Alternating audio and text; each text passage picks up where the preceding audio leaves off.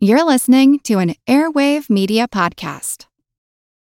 When you need mealtime inspiration, it's worth shopping Kroger, where you'll find over 30,000 mouth-watering choices that excite your inner foodie. And no matter what tasty choice you make, you'll enjoy our everyday low prices, plus extra ways to save, like digital coupons worth over $600 each week. You can also save up to $1 off per gallon at the pump with fuel points. More savings and more inspiring flavors make shopping Kroger worth it every time. Kroger, fresh for everyone. Fuel restrictions apply.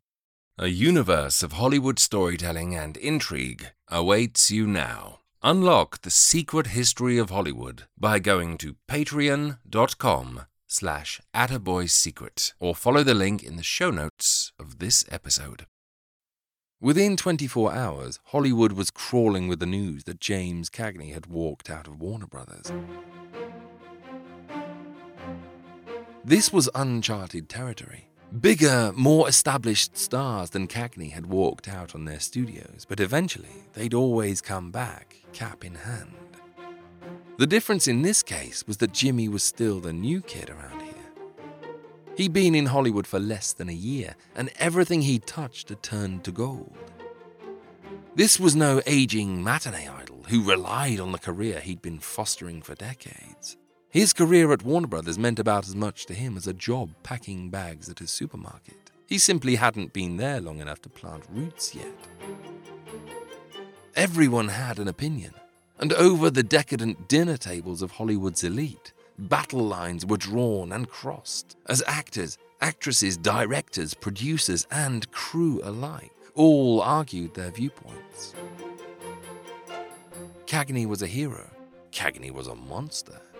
Cagney was a man of principles. Cagney was ungrateful. But there was one point upon which all sides of the argument agreed. No one had ever taken on a studio and won. From the sidelines, performers unhappy with their current contracts watched in hope, while producers, nervous at the growing unrest, watched with concern. For his part, Jack L. Warner seeped carefully designed phrases to the newspapers. The thing that hurt the most was that he was a James Cagney fan, he sighed. If anything, the whole situation was more disappointing than anything else. After all, young James had been like a son to him. Hadn't he agreed to his current weekly salary when he signed his contract? Maybe if he discussed things with Jack, then some arrangement could have been made for a future contract. Right now, Jack was hurting, but he was willing to forgive the wayward Warner son, if only he'd come home. Almost a week after Jimmy had left town, The Hollywood Reporter devoted an entire column to the controversy, an open letter written to Jimmy by their publisher, Billy Wilkerson. "Dear Jimmy," it began, "we heard Saturday that you'd walked out of Warner, to return only when your salary demands were met. Tried to reach you on the phone for confirmation of this, but was advised that the number had been disconnected. Not knowing your home address, we are using this means to reach you." Producers, Jimmy, for the most part, are a bad lot when it comes to talking salary. They're doing everything they can to trim the weekly paychecks of all employees down to a pretty low basis. We are not for the producers in this wage-cutting war. We are of the opinion that every person has his value, and in order for the business to continue, full payment must be made for value received. Wilkerson then went on to list others around the industry who were currently seeing their wage bills slashed, but who were sticking around to get the job done. He further explained that other stars would have worked for nothing to play in the plum roles that Jimmy had had. "The point of this whole thing, Jimmy," Wilkerson concluded, "is to give you an impartial view of your present condition. Don't walk out on Warner's. That's bad. You are not sufficiently strong at the present time to do that walkout number. Others stronger than you have tried it and have checked in behind the 8-ball. They don't need you so much at the present time. You're not big enough. We think you have a great future that may be spoiled by your present actions. Take what they are giving you at the present and like it." Jimmy and Bill, who'd returned back to the Cagney apartment in New York, where space was even more limited than before, were shown a copy of the article by a stormy Carolyn. Bill scanned it and frowned. Jimmy threw it a passing glance and dropped it into the trash. "So what are you going to do for work?" asked Carolyn, her fists on her hips and a fine Irish scarlet in her cheeks. Jimmy shrugged.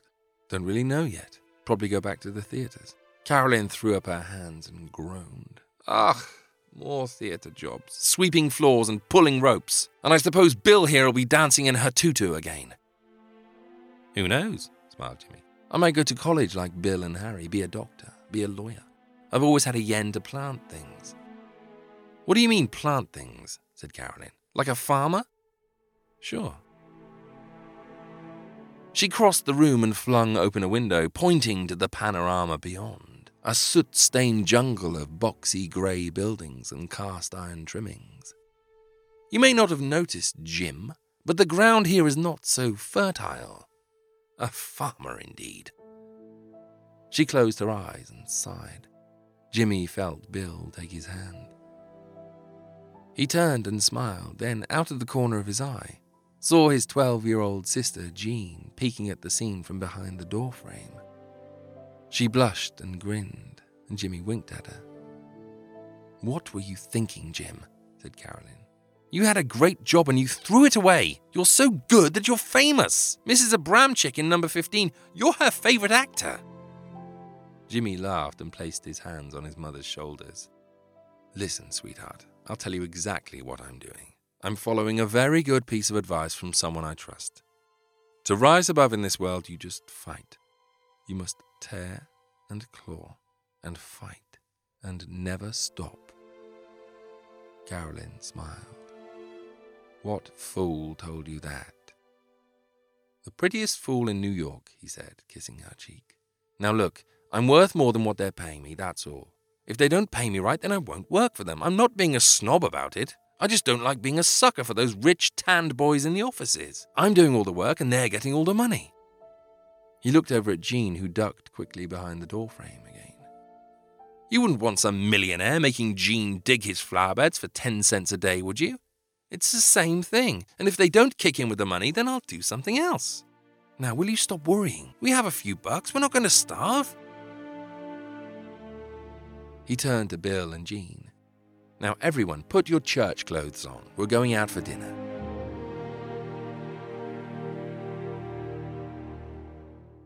Perhaps if things had remained just so, then neither side would have budged. The flames of argument would have died slowly down, and the film career of James Cagney would today be seen as one of those interesting flourishes of early cinema, where a newborn star that promised much flared into light, suddenly dimmed, and then vanished into the footnotes of textbooks. But there was another element to be reckoned with. "I like you, Anne, really. You know, you're the first girl that ever socked me for going for her." Yes? Mm-hmm. You know, honey, I'd like to have you sock me like that every day. Oh, would you? Sure, honey. I'd love it.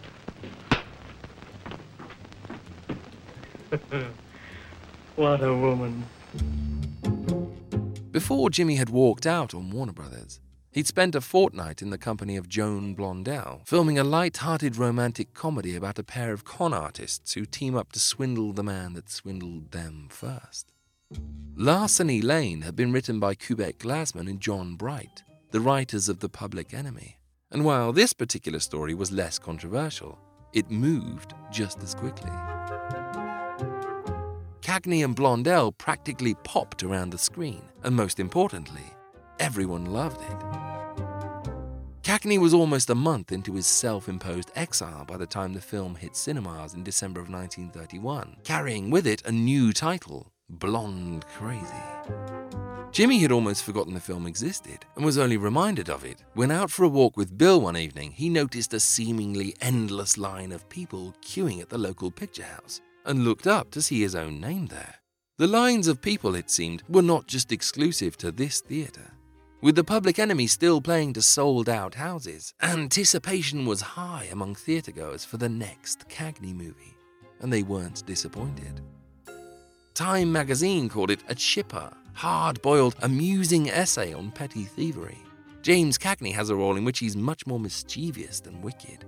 He makes rascality seem both easy and attractive, as he did in The Public Enemy and Smart Money.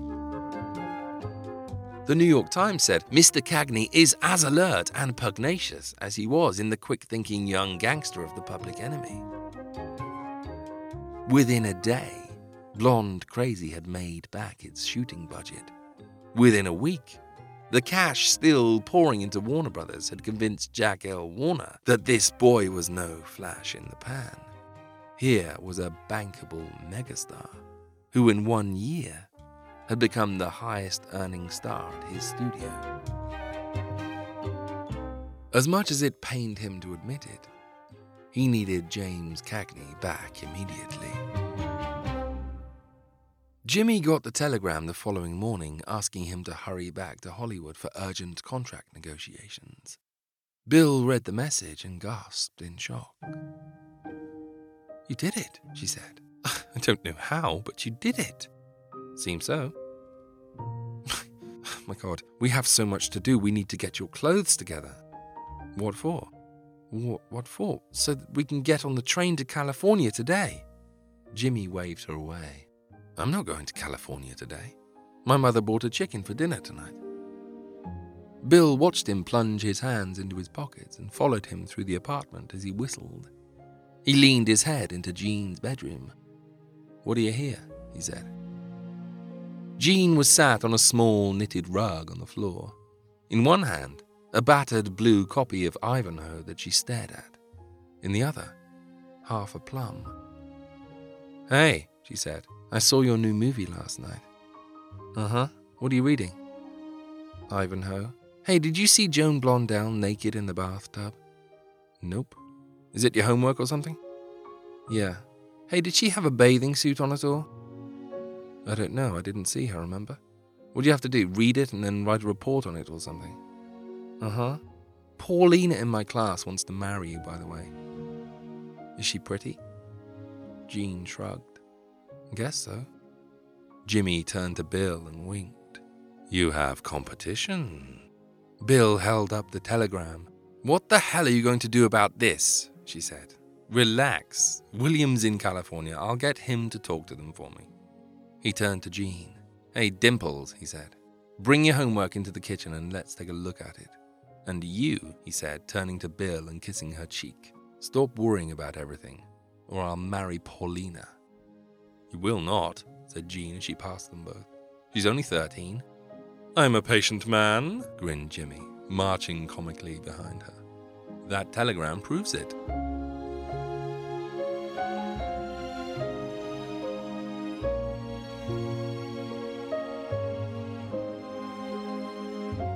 The brief to William Cagney was simple. Jimmy wanted his pay to increase to $800 per week. He also wanted clauses written into his contract prohibiting him from making public appearances for other people's movies. And he wanted to be out of the studio by 6 p.m. every day. Those were his terms, he told William. If they weren't interested, then he was going to college to become a doctor.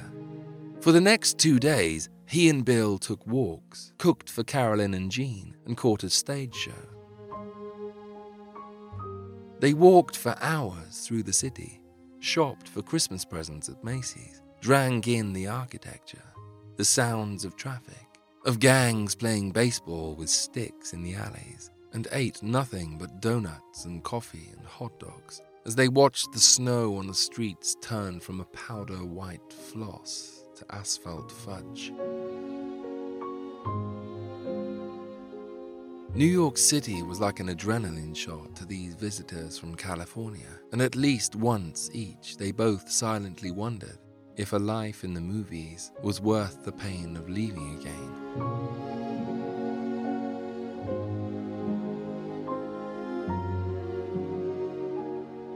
At 10 p.m. on the second day, Jimmy called William from a payphone, loading a dozen or so coins into the slot to pay for the call. "Jim?" came his brother's voice. "Billy, had your dinner yet?"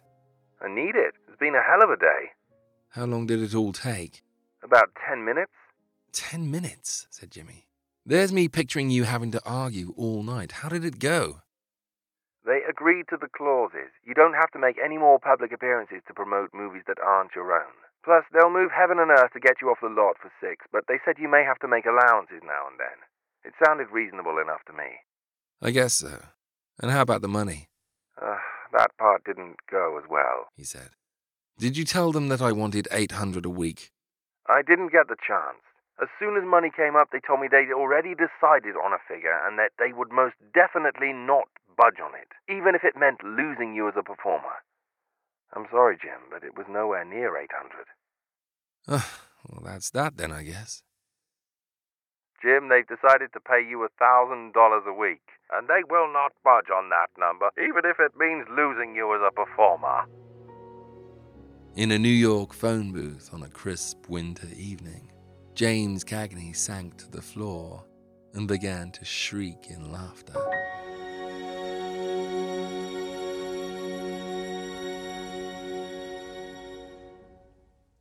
Jack Warner Jr. had spent much of the week trying to secure an audience with his father, and after being brushed off several times by nervous-looking secretaries, he decided to try the old-fashioned route and camped outside his father's office door.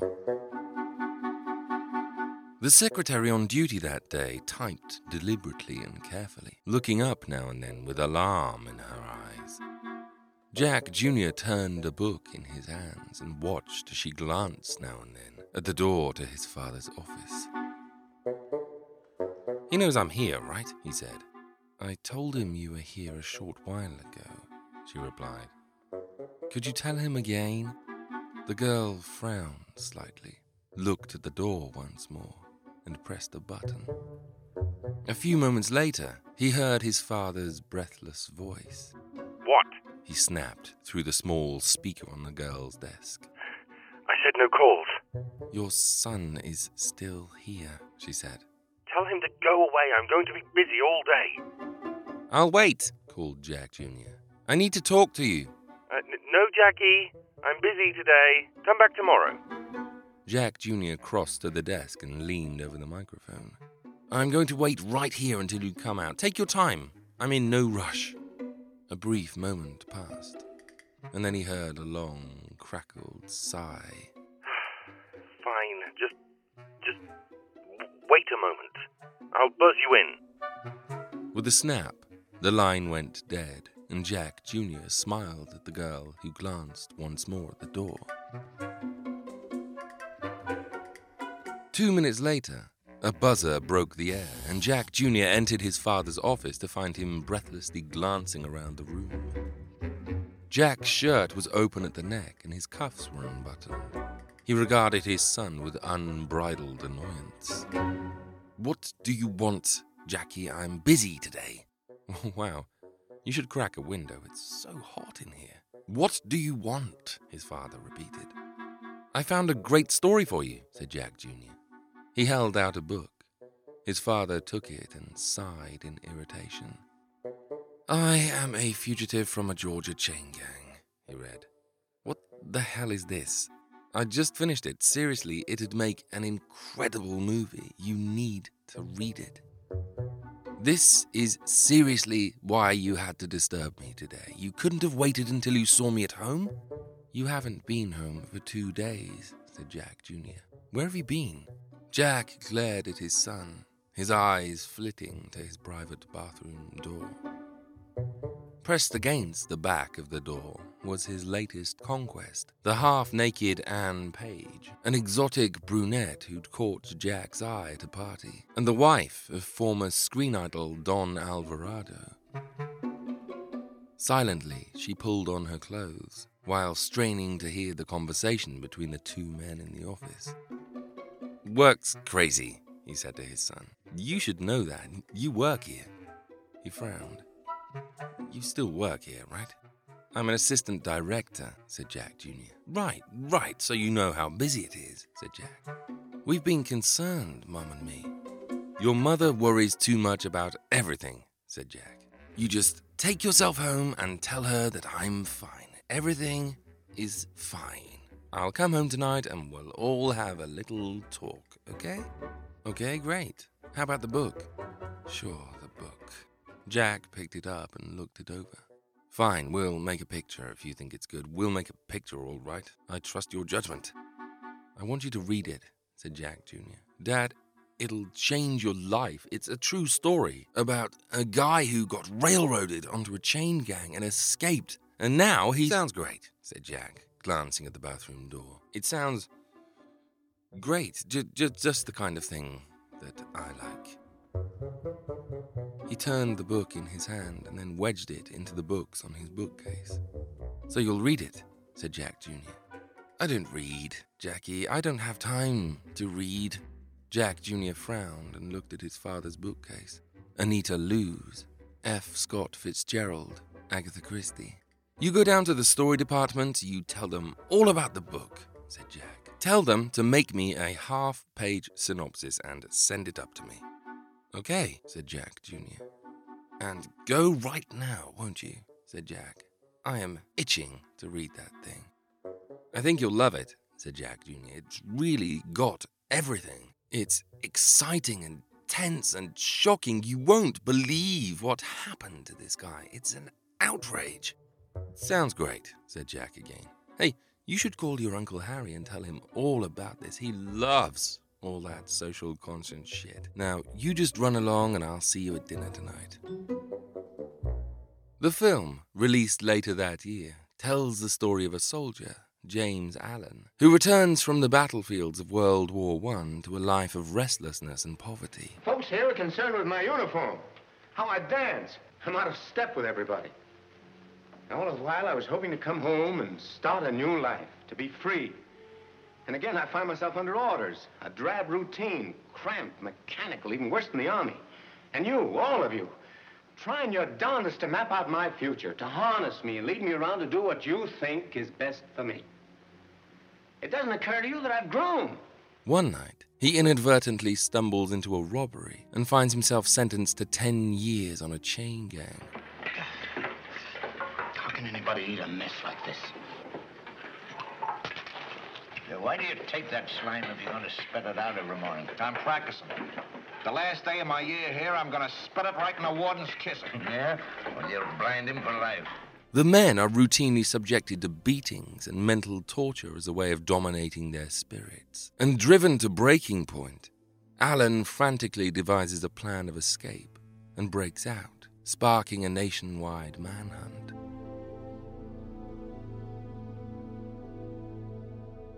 While on the run, he meets a boarding house proprietor who discovers his secret and blackmails him into an unhappy marriage. When he asks her for a divorce, she betrays him to the authorities, who in turn betray him into returning to his chain gang to see out a reduced sentence. He soon discovers, however, that he's been sold a lie, and in revenge for having broken out, the authorities plan to extend his sentence on the gang.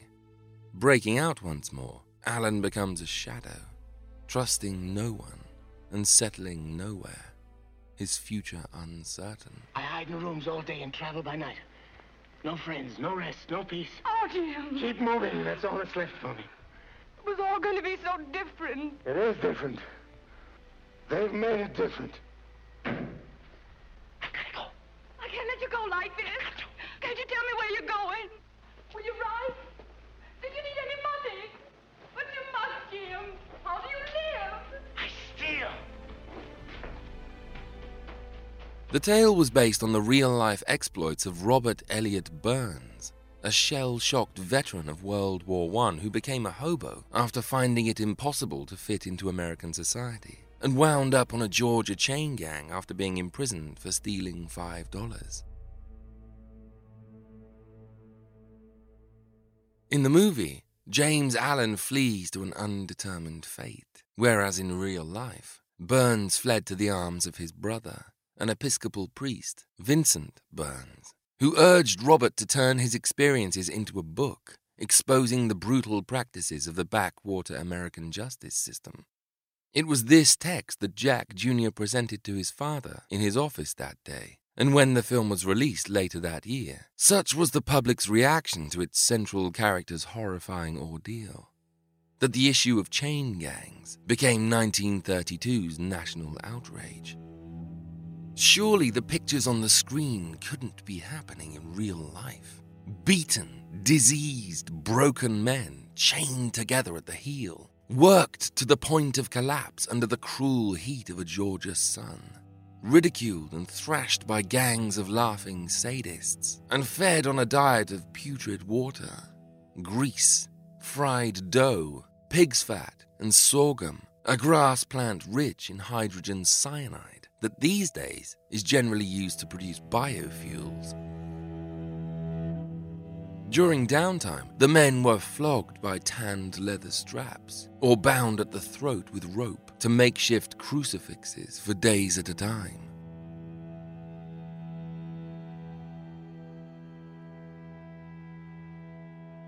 Back in 1921, a North Dakota boy named Martin Tabert had hopped a freight train hoping to ride home, having run out of cash. He was quickly apprehended by a guard and imprisoned in Leon County on the charge of vagrancy. The court convened a few days later and quickly judged that Tabert should pay a fine of $25 or be sentenced to 3 months hard labor. Tabert immediately wired home to his family requesting the funds to pay the fine. His panicked family sent $25 plus another $25 to cover his rail fare home. But a week passed, and the money, for whatever reason, did not make its way into the hands of the Leon County Court. Tabert was dragged, weeping, from his cell and placed in the custody of a guard who spirited him quickly to Dixie County, 60 miles south of Tallahassee, where he was assigned to work among a gang of convicts on behalf of the Putnam Lumber Company.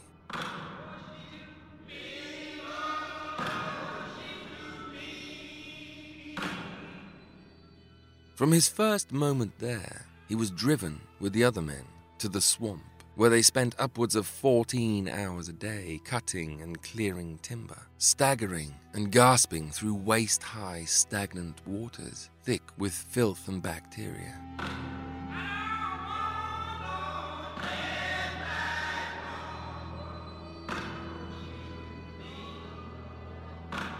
A week after arriving, Tabert collapsed at his boss's feet, a hideous wreck of fever headaches and bleeding sores. The boss, one Walter Higginbotham, dragged Tabert up by his hair, threw him against a tree, and began to flog the skeletal, screaming boy with a 5-foot-long leather strap. 40 agonizing blows later, Martin Tabert collapsed into the mud, mute from shock. "Get up," spat his boss, and when Tabert failed to answer, Higginbotham placed one boot on Tabert's neck and proceeded to lash him again.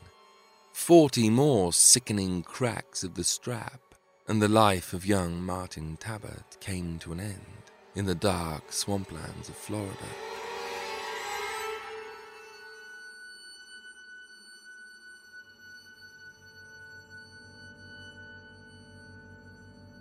When Tabert's clothes were removed by doctors some hours later, they reported that his skin was all off his back in one chunk, from his shoulders to his knees. The case caused a scandal at the time and was labeled nationally as Florida's disgrace. But further outrage occurred when some months later, the man responsible, Walter Higginbotham, was acquitted of first-degree murder and allowed to walk free. Because of the public outcry at the court's decision, Governor Cary Hardy signed a bill forbidding the flogging of prisoners from then on. But the eyes of America could not keep watch upon every mistreated soul in the justice system, and behind closed doors, the punishments insidiously continued.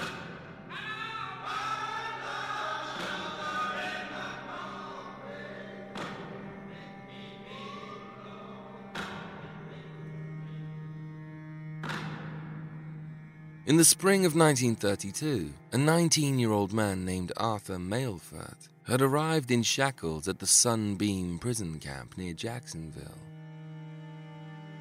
This cheerfully named establishment was, as it turned out, anything but. The Sunbeam prison camp was regularly referred to, even by those who ran it, as a hell hole on earth. The camp itself consisted of little more than a stockade, a few guard buildings, and a large pen where 2 intensely trained bloodhounds were always kept the wrong side of Hungary.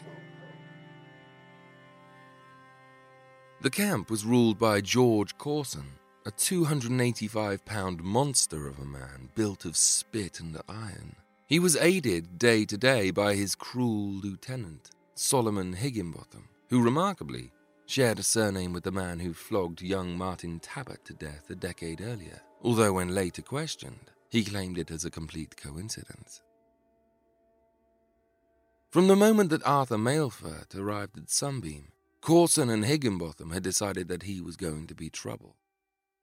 Mailfert, a convicted robber, had already escaped from custody, and as a result, had been sentenced to 9 years hard labor at Sunbeam. "You're obviously not smart," Corson told him when he arrived. "If you were, you would have gotten away. Well, you're not getting away from here. I assure you of that."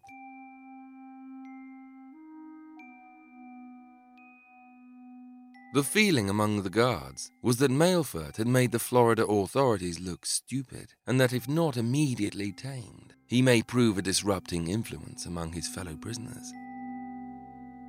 "The only way you're going to get along here," said Corson, "is if you turn chain gang rat. We'll ask you to sniff out any trouble, and you come back to us with any news." Mailfert grinned and told Corson to go to hell. Corson himself grinned and told Mailfert that they were already there.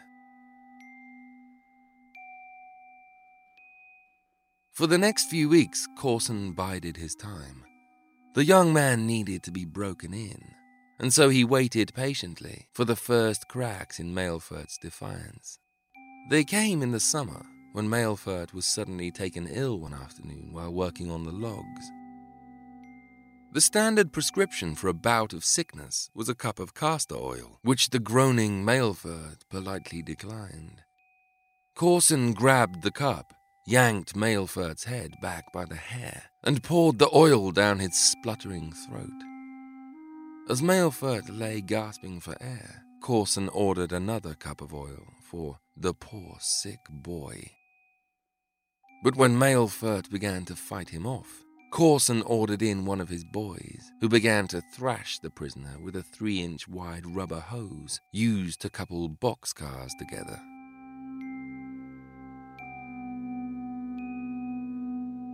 Corson and Higginbotham watched amusedly as the squealing, vomiting Mailfert was thrashed senseless, and when the struggle began to die down, they joined in the fun, kicking and stamping on the man until he passed out in a pool of vomit and blood.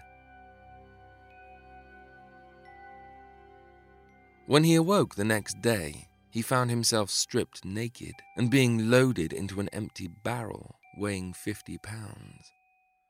His head was pushed through a hole in the top and secured there by leather straps and pieces of wood, nailed around his neck so that he could not free himself. His bare legs protruded from the bottom of the barrel. Imprisoned in this bizarre contraption, he was thrown into the yard, where he spent a full day baking in the Florida sun, while mosquitoes, flies, and gnats ravaged the raw open wounds on his naked body, administered by Corson's beating the night previously. When night came, the starving Mailfert, still in his barrel, was thrown into the camp's sweatbox and kept there till morning. When he was finally released, Mailfert's legs, crushed into distorted shapes all through the night, could not hold him up, and so he fell to the floor, still wearing his barrel restraint, and rolled across the yard. Corson and the watching guards began to laugh, telling Mailfert that he looked like an overturned turtle in the sand. Hours passed, and by the time noon came, Mailfert had decided that escape was his only option. Gnawing at the leather straps, he found that he was able to wriggle his head free, lacerating his skin on the barrel as he did so. He grabbed a blanket, wrapped it around himself, and ran into the woods in a last-ditch attempt at freedom. But Corson's guards, headed by Solomon Higginbotham, soon tracked him down with the help of the camp bloodhounds, and a few hours later, his beaten, bloodied body was dumped in a heap at the feet of George Corson.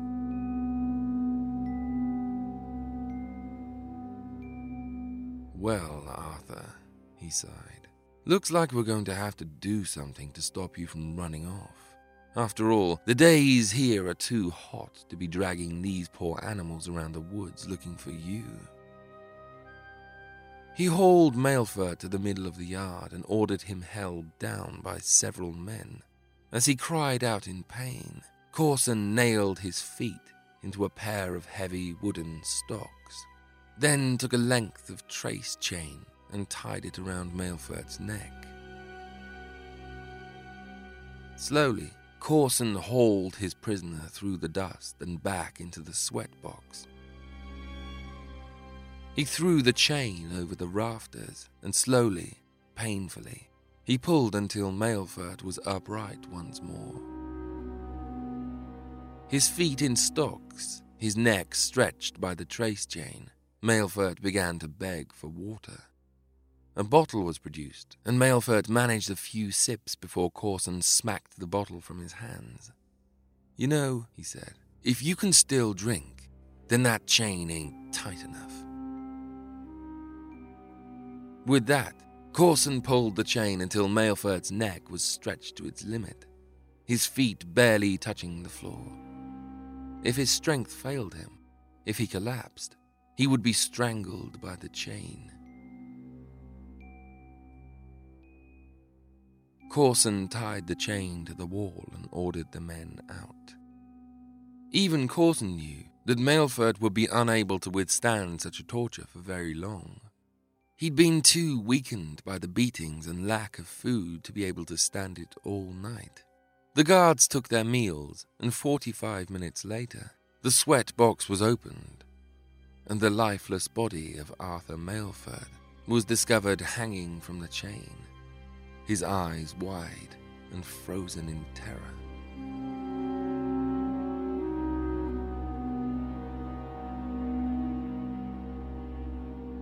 At the trial, Corson accused Mailford of deliberately hanging himself in order to escape the life of imprisonment that faced him. But medical testimony revealed otherwise, and one by one, Corson's guards began to tell the real story of the tragedy at Sunbeam Prison Camp. The nation was collectively shocked by the crime, but no newspaper was more vocal in their condemnation of the events than the New York Times, who called Mailford's death one of the most appalling and disgraceful stains on America's name in living history. Much of the summer and fall of 1932 was spent in outspoken damnation of the Florida chain gang system, and with the topic still fresh on the minds of the American public that winter, Warner Brothers released their new shocker, I Am a Fugitive from a Chain Gang, to sold-out houses. It was helped no end by the fact that the writer of the book upon which the film was based, Robert Elliott Burns, was still a wanted fugitive. His last escape from the brutal Georgia authorities had been in 1930, and he'd since then assumed a new identity and was running a toy shop in Newark. News reached him through his brother that Warner Brothers not only wanted to make a movie of his book, but wanted him to come to California as a consultant. And so began an elaborate series of plans between Burns and the studio, who'd agreed to a vast number of watertight conditions that ensured that he would not be given up to the police when he came to Hollywood, and that they would use their best fixers to get him in and out without being spotted. He met with the director Mervyn LeRoy on 4 separate occasions, as well as the movie star Paul Muni, who spent almost 3 hours listening to the details of Burns' ordeal. In the hands of Mervyn LeRoy, the film became the socially responsible entertainment that Harry Warner had always dreamed of making. A movie that thrilled its audience, but also sent them home with a newfound desire to see society changed in some way. It is an unrelentingly grim film, but handled with such skill that the eye cannot be drawn away from the horrors it depicts. It ended up a soaring success for Warner Brothers, both financially and socially. The furious response to the shocking story of warped government authority in the backwoods of American society did not die away this time. Questions were asked and asked again. The newspapers did not drop the fight from their front pages. Slowly, reforms began to take place, and the practice of the chain gang began to die away, although they would not disappear altogether until 1955, when Georgia, the last holdout, abolished the practice. As for Robert Elliott Burns, the man still on the run at the time of the film's release, he was arrested at his toy shop one winter morning shortly after the film's sensational release by a police force reluctant to make an example of him in the wake of such a violent storm of protest. The Georgia law angrily demanded he be extradited to them for retrial. But under the full glare of the public eye, the state of New Jersey refused. After years of wrangling, Burns finally met with Georgia Governor Ellis Arnold in 1945 and asked him directly for a pardon. Arnold, moved by Burns' story, plainly told him that the only way to get a full pardon was to stand in front of a Georgia parole board and plead his case. If he didn't, then he'd be running for the rest of his life.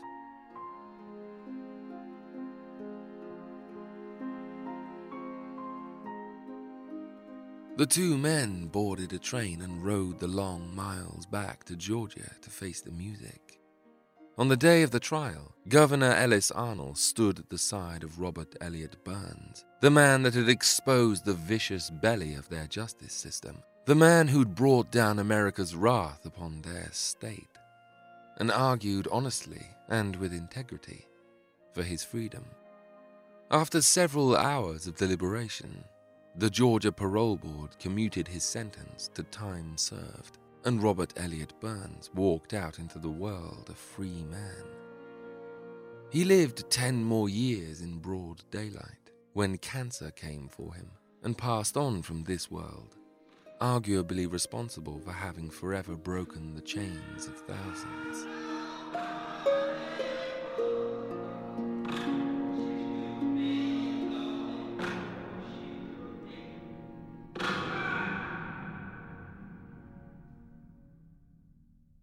The star of I'm a Fugitive from a Chain Gang, Paul Muni, had been drafted to the Warner studio on a 4-film contract and would eventually go on to star in a series of well-respected biopics, including The Life of Émile Zola and The Story of Louis Pasteur, a film that would net him the Academy Award for Best Actor. But up until the end of 1932, he was most famous for having starred in perhaps the most cold-blooded crime movie yet seen in Hollywood. A viciously violent spectacle that would stun the world with its brutality. Its name was Scarface. Someday, I'm gonna run the whole of work. Listen, little boy, in this business, there's only one law you gotta follow to keep out of trouble.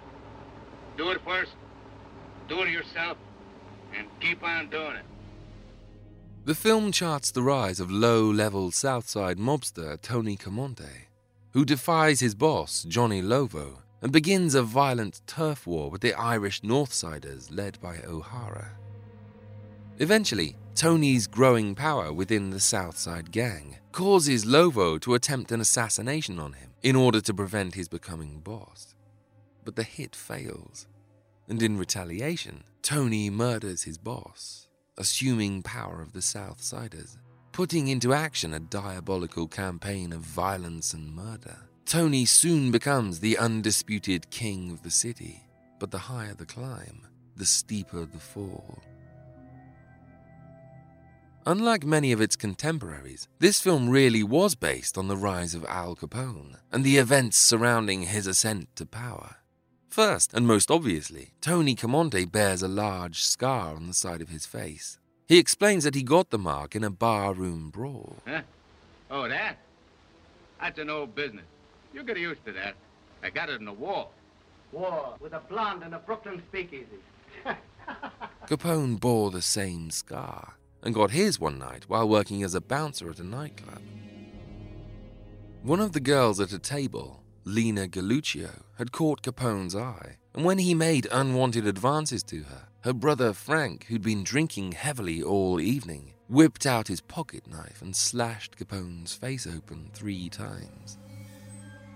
From then on, whenever pressed about the origin of the scars, he would mumble something about being caught by a German machine gunner in the First World War, even though he'd never been near the trenches.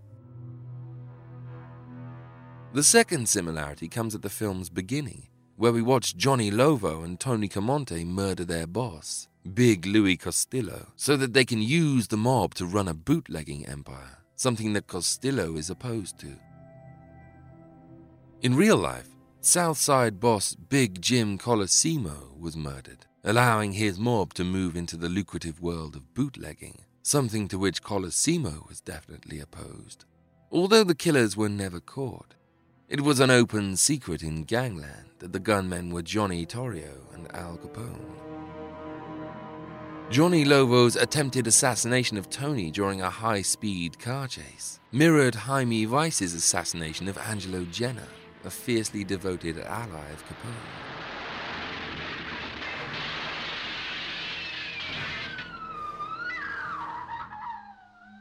In the film, Northside boss O'Hara is murdered by Camonte's men in his flower shop. In real life, Northside boss Dean O'Banion was murdered by Capone's friends in his flower shop.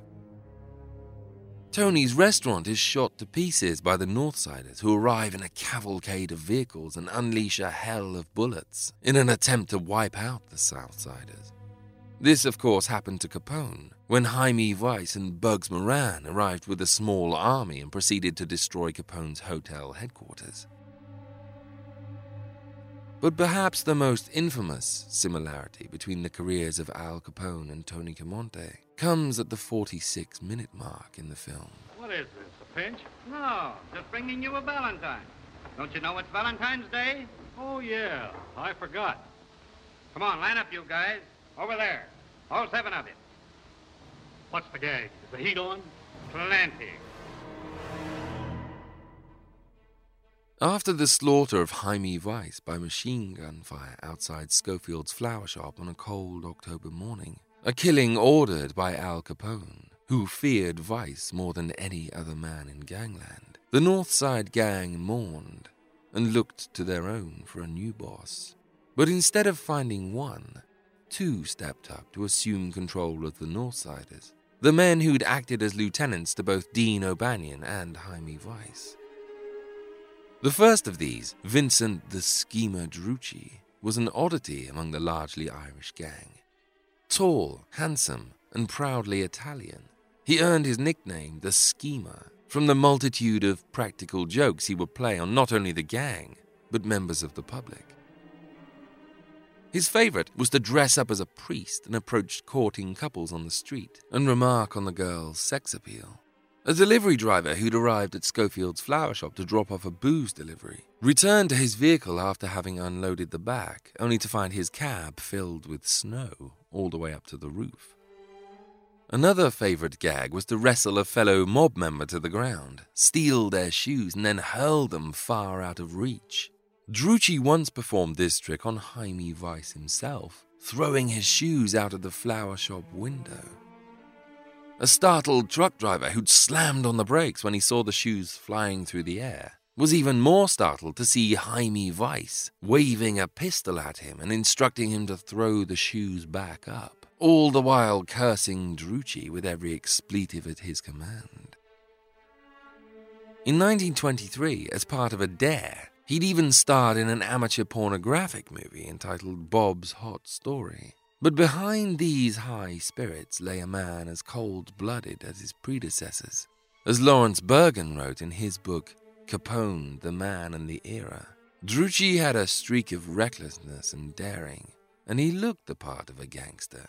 Tough, dark, and menacing, his expression frozen in a tragic mask, topped by wild, unkempt hair and a face to haunt the dreams of his enemies.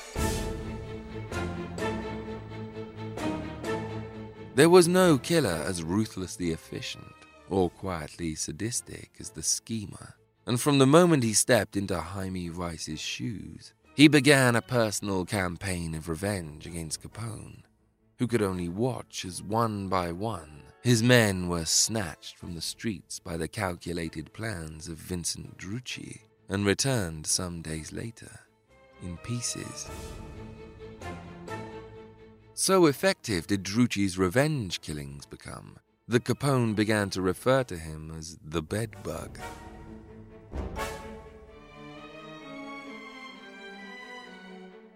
Drucci's reign at the top of the North Side Gang only lasted until 1927, though. Arrested for possession of a firearm, he was handcuffed and thrown into the back of a patrol car alongside Detective Dan Healy, a police officer with an almost pathological hatred for gang members. Accounts vary. The official line was that Drucci went for Healy's pistol, and to defend himself, Healy fought him off and shot him to death. But other witnesses claim to have seen Healy beating the handcuffed Drucci, then climbing out onto the car's running board and firing at the unarmed prisoner 3 times. He was hit in the leg, the arm, and the abdomen, and spent his last few moments of life gasping for air on the floor of the car before dying in the dust. He remains to this day the only organized crime boss to have been killed by policemen.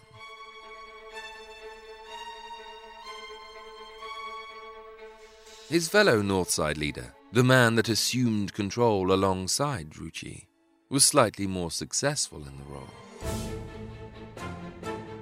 Bugs Moran was a heavy-set man that some assumed to be slow-witted, but nothing could have been further from the truth. He could see great potential in the controlling of unions and made huge profits by organizing strikes and blackmailing corporations in order to get their workforces to return. Under his leadership, the Northsiders' bootlegging operations began to fan out across the land, taking in other major cities and netting the gang millions of dollars each month. With Bugs Moran as their leader, the Northside Gang of Chicago began to enjoy a golden age of prosperity. But more than money, Bugs Moran was concerned with one thing: the destruction of Al Capone. After having witnessed Capone's annihilation of his mentors, Dean O'Banion and Jaime Weiss, Moran determined that above all things, the eradication of Al Capone and the Chicago outfit would always take priority as long as he was boss. For a while, this arm of the operation was taken care of by Vincent Drucci, but when he died, Moran took on the task with relish. If news reached him that a Southside gang member could be gotten to, then they would be gotten to. The delivery of a battered Southside truck driver, for instance, became a daily ritual at Capone's hangouts. At least once a week, a Capone-operated nightclub would be burned to the ground. Almost half of Capone's liquor shipments would be hijacked. In fact, more than any of his predecessors, Bugs Moran was proving to be a barbed thorn in Al Capone's side. The public, drip-fed information on this so-called bootleg Battle of the Marne had begun to take these larger-than-life characters to their hearts. Capone himself was cheered hysterically by crowds at ball games, followed around the streets by gangs of applauding children, congratulated warmly by charities to whom he gave generously. At restaurants, he would be fawned over by adoring waiters to whom he always tipped generously. And he was regularly photographed with members of the public, always keen to meet this modern-day Robin Hood, who spent thousands of dollars on soup kitchens to feed the unemployed.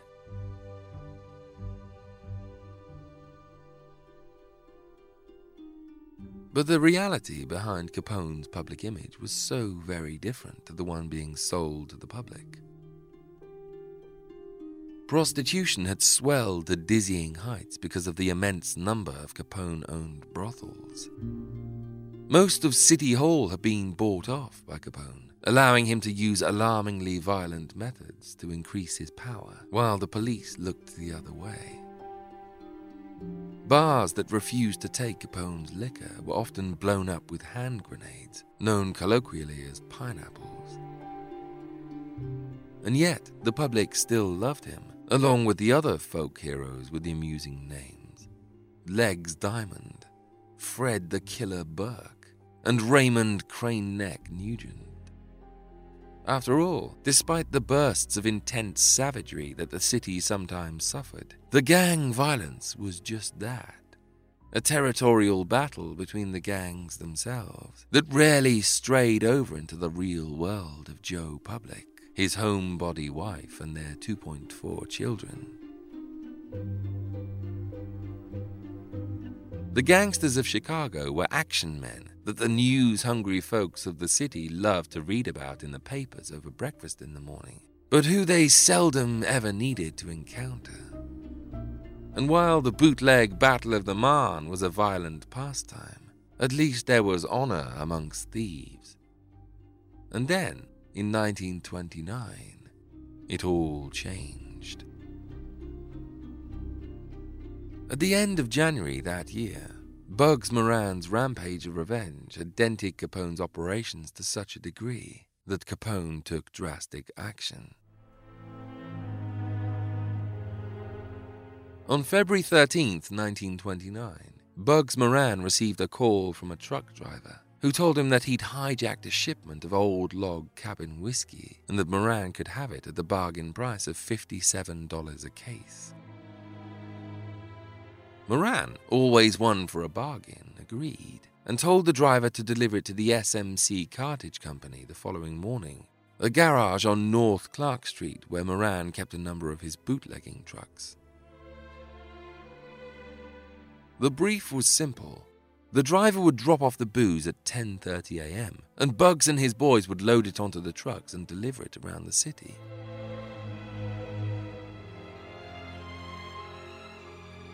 The sky was an asphalt grey the next morning, Valentine's Day, 1929. A light snow had fallen first thing, and coat collars were being pulled around faces the city over to stop the wind from stinging. 6 of Moran's boys arrived at the garage at 10:30 precisely. Moran's second-in-command, Albert Kachalek, the gang's bookkeeper, Adam Heyer, Albert Weinshank, a business owner who owed Moran a favor, the heavy-set Gusenberg brothers, Frank and Peter, who'd been sent to do the lifting, and Reinhard Schwimmer, an optician who'd fallen in with Moran's mob only recently and who was obsessed with becoming a real-life gangster. The 6 arrived, blowing into their clasped hands to warm them, and nodded to the garage's mechanic, John May, who grunted a greeting to the men and carried on working underneath the belly of a truck. Tied to a truck across the way was his dog, a German shepherd named Highball. Bugs Moran himself had been woken the night before by the severe cold snap and had climbed out of bed to close the window. This action had disrupted his sleep, and as a result, he'd overslept. Rushing to meet his boys and the shipment of contraband, he arrived 20 minutes late. And as he rolled along North Clark Street, the car in front of his stopped at his garage, and 2 policemen got out. "Keep driving," he said to his driver. "I don't want to deal with cops this morning." Moran's car drove past the policeman to a coffee shop a few blocks away, where Moran decided to wait until the law had disappeared. Inside the garage, it was just like any other pinch. The 6 gang members plus the mechanic were hauled up, groaning against the wall, where the policeman relieved them of their firearms. They were instructed to turn around and place their hands against the wall while the guns were studied. But behind them, out of sight, the 2 policemen were acting very strangely. The guns taken from the men at the wall had been carefully placed on a nearby desk, and one of the lawmen had silently opened the door to the garage and waved. Within seconds, 2 men in business suits had slipped into the garage, closing the door securely behind them. And then a dreadful silence fell upon the room. A silence that seemed to last an age, and which was only broken by the sudden howling of the German Shepherd dog and the dragging, ratcheting of a Thompson machine gun being primed for action. Before the 7 men could turn to see what was happening, a hail of machine gun fire had begun to cut them to shreds, in a blizzard of brick dust and blood as black as motor oil.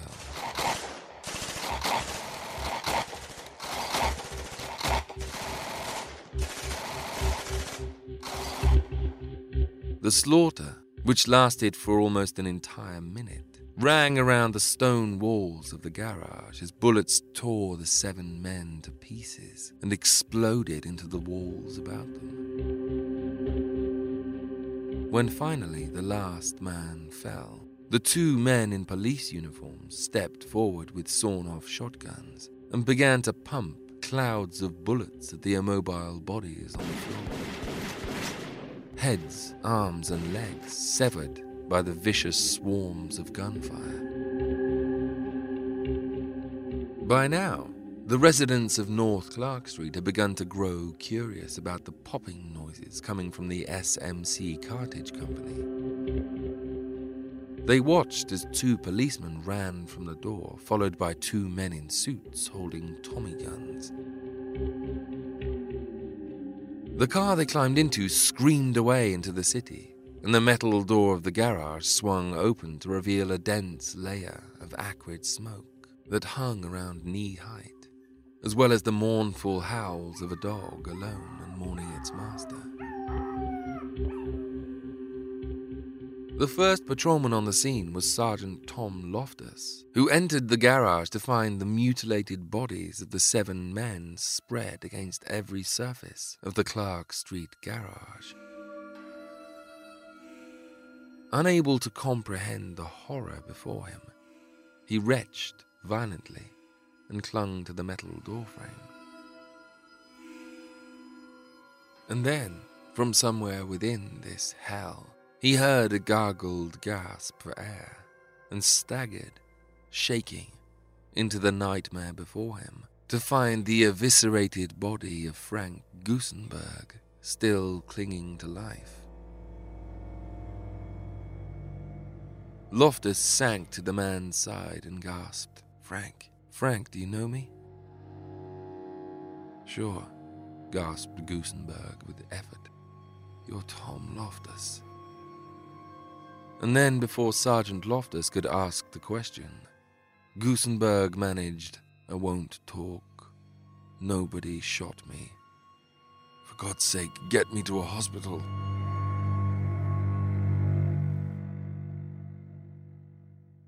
Capone's alibi was watertight. At the time of the massacre, he was sitting in a courthouse in Dade County, Florida, where he was keeping an appointment with Louis Goldstein, an investigator from Brooklyn who was investigating the murder of Frankie Yale, an associate of Capone and the man who'd assassinated Dean O'Banion back in the day. Capone arrived wearing a light flannel suit, pale grey fedora, and the widest of grins. His alibi for the Yale killing was also unbreakable, and so confident was he that he could outmaneuver the Brooklyn investigator that he hadn't even bothered to bring a lawyer with him. But as the interview in the humid, airless courtroom progressed, it soon became clear that Louis Goldstein had a different agenda. The questions did not seem to relate so much to Frankie Yale as they did to Al Capone's taxes. Blindsided, Capone began to stumble, until finally he hammered his fist on the table and yelled, "What has money got to do with anything?" Goldstein smiled. "I think that very soon, Mr. Capone, you're going to find out that the question of money and taxes is very, very important."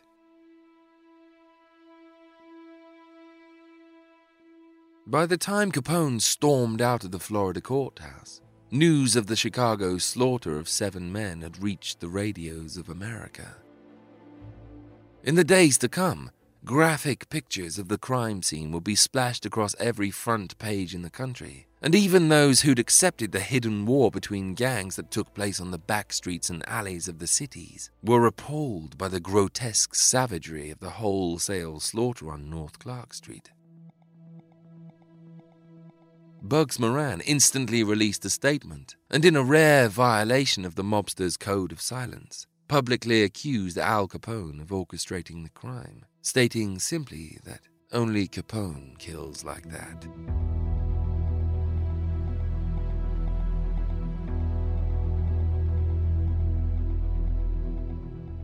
Weeks passed, and the nation's outrage only grew. Capone's celebrity status among the citizens of America was gradually overtaken by a feeling of hideous repulsion. Eventually, he released his own statement, half-heartedly accusing Bugs Moran of killing his own men, but nobody was buying it. The public's gently stewing resentment towards organized crime was suddenly boiling over.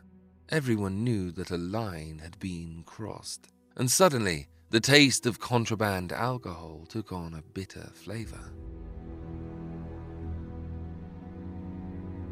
When Herbert Hoover became the 31st President of the United States on March 4, 1929, he did so on the coattails of a promise to clean up organized crime across America. The most malign danger today, he stated in a speech, is disregard and disobedience of the law. Crime is increasing. Confidence in rigid and speedy justice is decreasing. Immediately, he began to ask about the law's progress in arresting Al Capone, the man widely acknowledged as the mastermind behind the most vicious killing in gangland history, a crime that the press were now calling the St. Valentine's Day Massacre. The arrest of Capone and the comprehensive cleanup of Chicago's mob culture would demonstrate to an expectant American public his determination to strenuously enforce the law. And little by little, the gangland bootlegging empires of the 1920s were dismantled and sold for scrap. In 1930, Frank J. Loesch, the chairman of the Chicago Crime Commission, devised a way of publicly denouncing those who'd committed crimes but could not be tried for lack of evidence. I had the operating director of the Chicago Crime Commission bring before me a list of the outstanding hoodlums, said Loesch. Known murderers. Murderers which you and I know but can't prove. And there were about 100 of them. And out of this list I selected 28 men. I put Al Capone at the head and his brother next, and ran down the 28, every man being really an outlaw. I called them public enemies, and so designated them in my letter sent to the chief of police, the sheriff, and every law-enforcing officer. The purpose is to keep the publicity light shining on Chicago's most prominent, well-known, and notorious gangsters to the end that they may be under constant observation by the law-enforcing authorities and law-abiding citizens. The list, which was widely publicized and circulated, featured Al Capone at its head, the public enemy number 1, and the phrase soon entered the public's lexicon.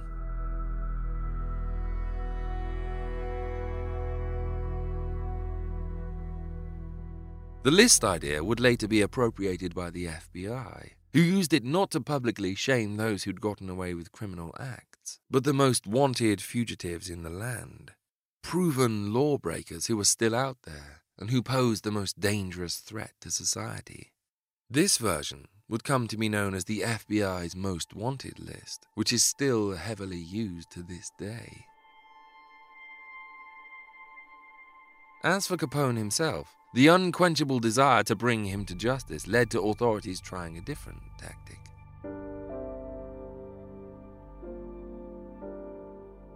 If they couldn't pin the St. Valentine's Day Massacre on him, then they'd have to resort to their plan B.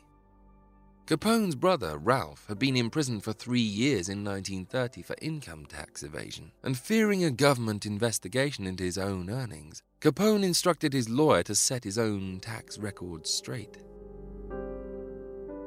In fact, the government were in the process of investigating Capone's income taxes, but had hit a stumbling block. They couldn't prove how much he'd earned, since almost every penny had come from illegal practices, and paperwork and receipts were highly unlikely. Secretly, they'd begun to lose hope in using this path to prosecute him. It was at this time that Capone had decided to clean his books up. In order to set his house in order, however, his lawyer had to make an offer to the government based on money he'd earned for the past few years.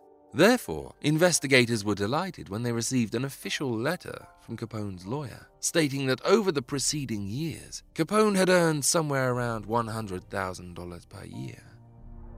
It was all they needed. Capone was arrested and brought to trial for income tax evasion. The letter from his lawyer proving that he'd earned vast sums of money but hadn't paid a cent in tax.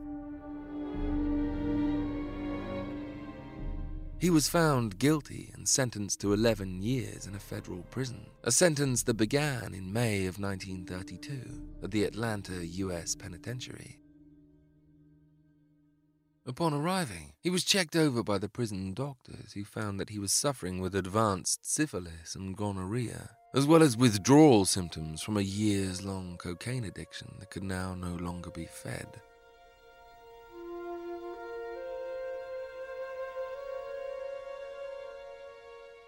In 1934, he was transferred to the newly opened Alcatraz Island Penitentiary, where the syphilis developed into neurosyphilis, rapidly destroying his mental faculties and rendering him constantly confused and bewildered and no longer able to take care of himself.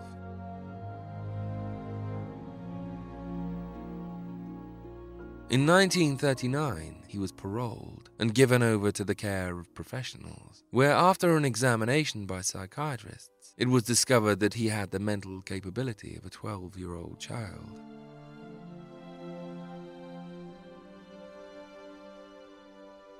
He lived out his days at his Florida mansion as an invalid recluse in the care of his family, where in 1947 he suffered a stroke and contracted pneumonia.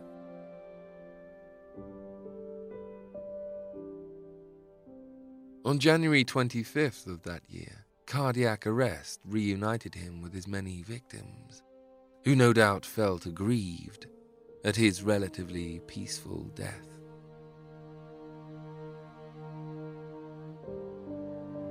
As for Bugs Moran and the Northsiders, the intense police scrutiny following the St. Valentine's Day massacre saw to it that any illegal activity was seriously hampered. The Northsiders gradually lost power in the area, and knowing when he was licked, Moran left Chicago and went back to petty crime, drifting throughout the country, only appearing from time to time to commit a holdup. He spent the next few decades in and out of prison, but in 1957, he was sentenced to 10 years for robbery and lived out his final days at Leavenworth Prison, Kansas, eventually succumbing not to the rattling bullets of a Tommy gun, but to the inescapable clutches of lung cancer at the age of 63, outlasting his bitterest rival, Al Capone, by a full decade.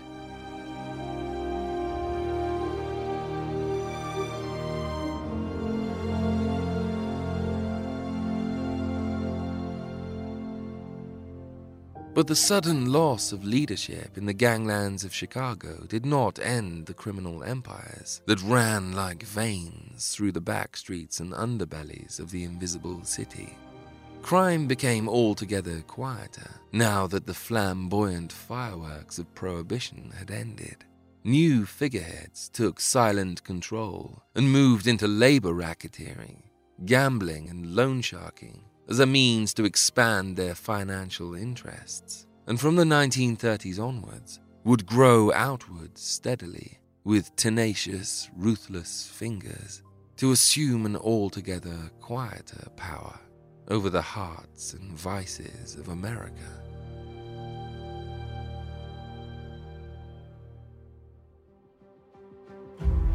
Thank you for listening. If you'd like to continue this epic story immediately, then go on over now to patreon.com/attaboysecret or follow the link in the show notes of this episode.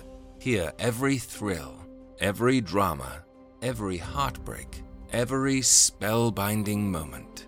Unlock the secret history of Hollywood now at patreon.com/attaboysecret or follow the link in the show notes of this episode. And thank you.